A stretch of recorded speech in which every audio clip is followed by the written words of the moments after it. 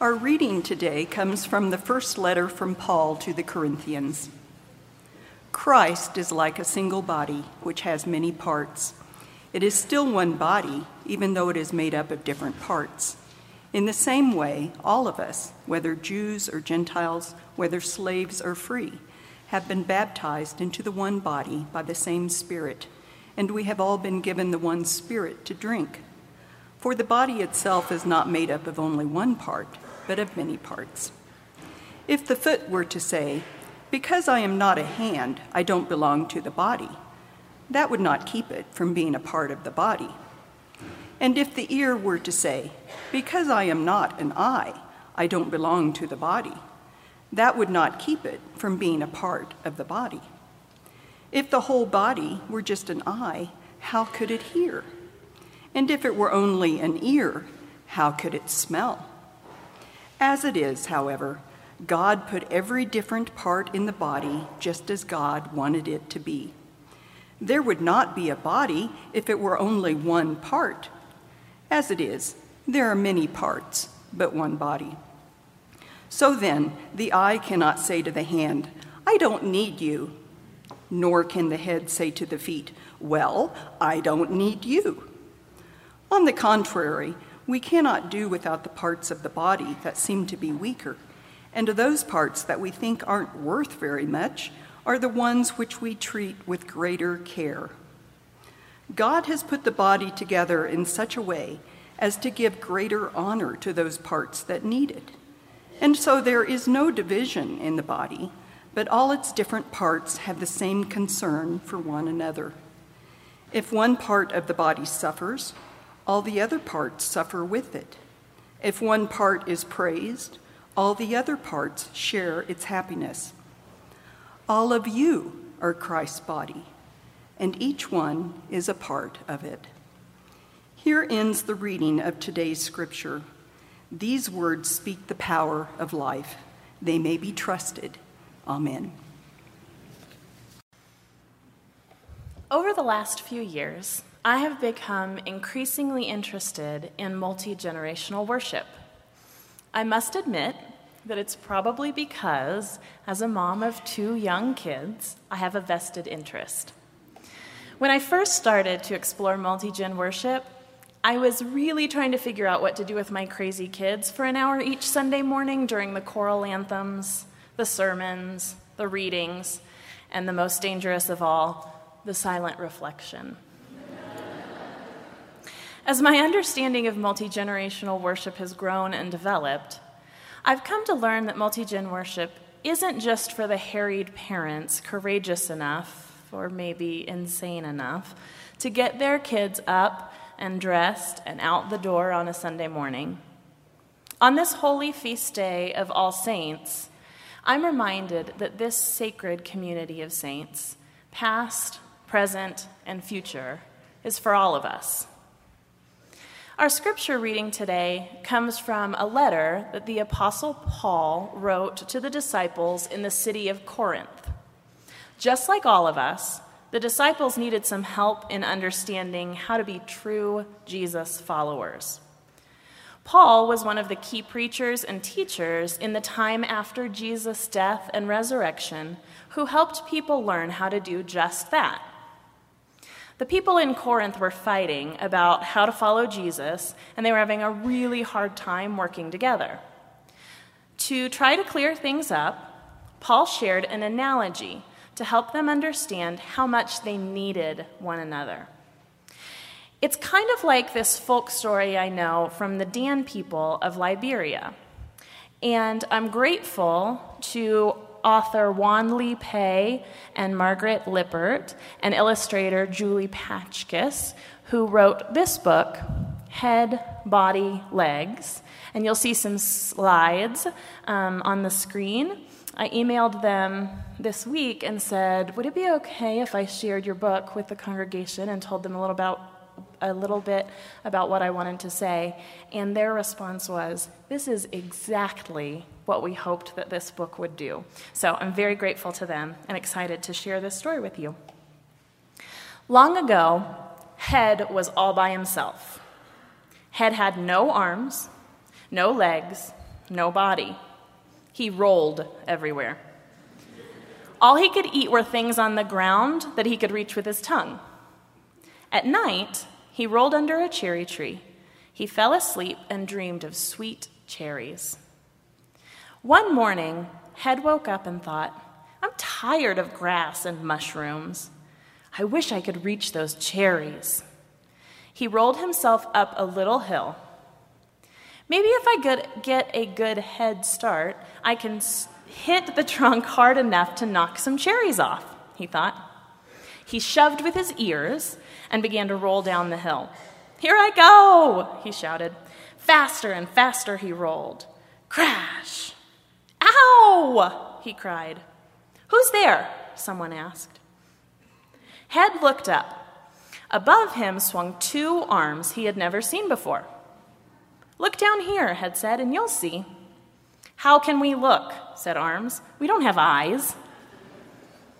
I have an idea, said Head. Let's get together. I have eyes to see, and you have hands for picking things to eat. Okay, said Arms. They dropped to the ground and attached themselves to Head above the ears. This, said Head, is perfect. Hands picked cherries, and Head ate every single one. It's time for a nap, said Head, yawning. Soon, he was fast asleep. While Head slept, Body bounced along and landed on top of him. Help, gasped Head. I can't breathe. Arms pushed Body off. Hey, said Body, stop pushing me. Who are you? It's us, Head and Arms, said Head. You almost squashed us. Watch where you're going. How can I? Asked Body. I can't see. Why don't you join us? Said Head. I see some ripe mangoes across the river. If you help us swim over there, I'll help you see where you're going. Okay, said Body. So Head attached himself to Body at the belly button. This, said Head, is perfect. They bounced down the bank into the river. Pull right, pull left, Head shouted to Arms, who paddled frantically against the current. Soon they reached the far bank and bounced up to the mango tree. Pick some, Head ordered. Arms stretched as high as they could, but they couldn't quite reach. Head looked around for a stick. Standing near the tree were 2 crossed legs with feet on the ends. Get those, Head said to Arms. Arms grabbed them. Let us go, shouted Legs. Who are you? Asked Head. We are Legs. We were walking, but we bumped into this tree. Join us, said Head. I have eyes, I can show you where to go, and you can help us reach those mangoes. Okay, said Legs. So Legs attached themselves to the hands. Not there, said Arms. The hands need to be free to pick mangoes. Well, I should be in the middle, said Body, because I'm the biggest. You can imagine the conversations that ensued as they tried to figure out how they might connect to one another. And so it is with us, this church, right here, right now in Colorado Springs. Sometimes we struggle to understand how our pieces fit as we come together in this multi-generational community to learn and grow together. There are people in this room right now who are less than a year old, and there are those who have seen almost a full century. There are people whose feet can't yet reach the floor, and there are those who have a hard time walking to their pew without assistance. There are people who can't yet read the words in the hymnal, and there are those who have all the words memorized. How can it be possible that our pieces go together? Will we be like Head, Body, Arms, and Legs who roll around all over the land trying crazy combinations that never work? Or worse, will we separate, each go our own way, and be stuck as incomplete parts of a whole? Luckily, Paul's words to the church in Corinth have been preserved for us today. We can look to our Holy Scriptures to be reminded again and again how much we need each other. The hands need the feet. The eyes need the mouth. Head, arms, legs, and body need each other. Everyone who has sat in this sacred space has brought a special gift to First Congregational Church. Pastors like Jonathan Edwards and Reverend James Gregg helped to build this church in the early days. Strong women like Mrs. William Watson Rainey brought traditions that we maintain even today, like the Christmas Mystery Pageant. Bill Edmondson, who brought the gift of philanthropy and volunteerism. Virginia Ryder, who brought an appreciation for the Colorado Springs arts community. Raven Cannon, who created the street paper, The Springs Echo, to help support those without homes in Colorado Springs. Jean Yelkin, who provided spiritual guidance for FCC, even serving once as an interim pastor. James Einhorn, who brought a sense of style as a hairstylist in our community. Madeline Farrington, who brought a love of literature. Ed Holman, who brought his gift of humor, always telling a good or sometimes bad joke. Lenore Polson, who is dedicated to remembering the history of FCC, serving as a church historian.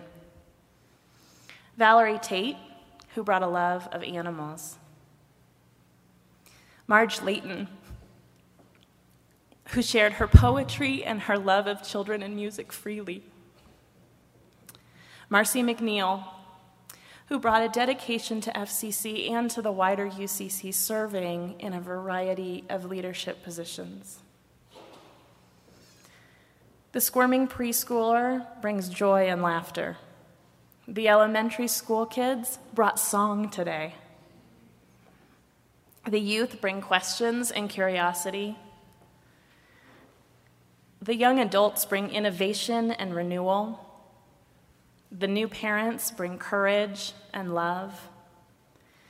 The empty nesters and the newly retired bring time and energy for new projects. The longtime members bring tradition and memories. Friends, being a multi-generational congregation is not always perfect. Sometimes it feels like we're just a pair of arms who can't even see what's in front of us. Sometimes it feels like our head is attached to our belly button. But every Sunday morning, we gather here with our screaming children, our groans of pain, our cries of mourning, our songs and our prayers and our silence, and we get it just right. Finally, everyone slid into place. Legs stood on tiptoe, body straightened out, arms stretched up, and the hands picked a mango. Head took a bite. Delicious, Head said. Now this is perfect. Amen.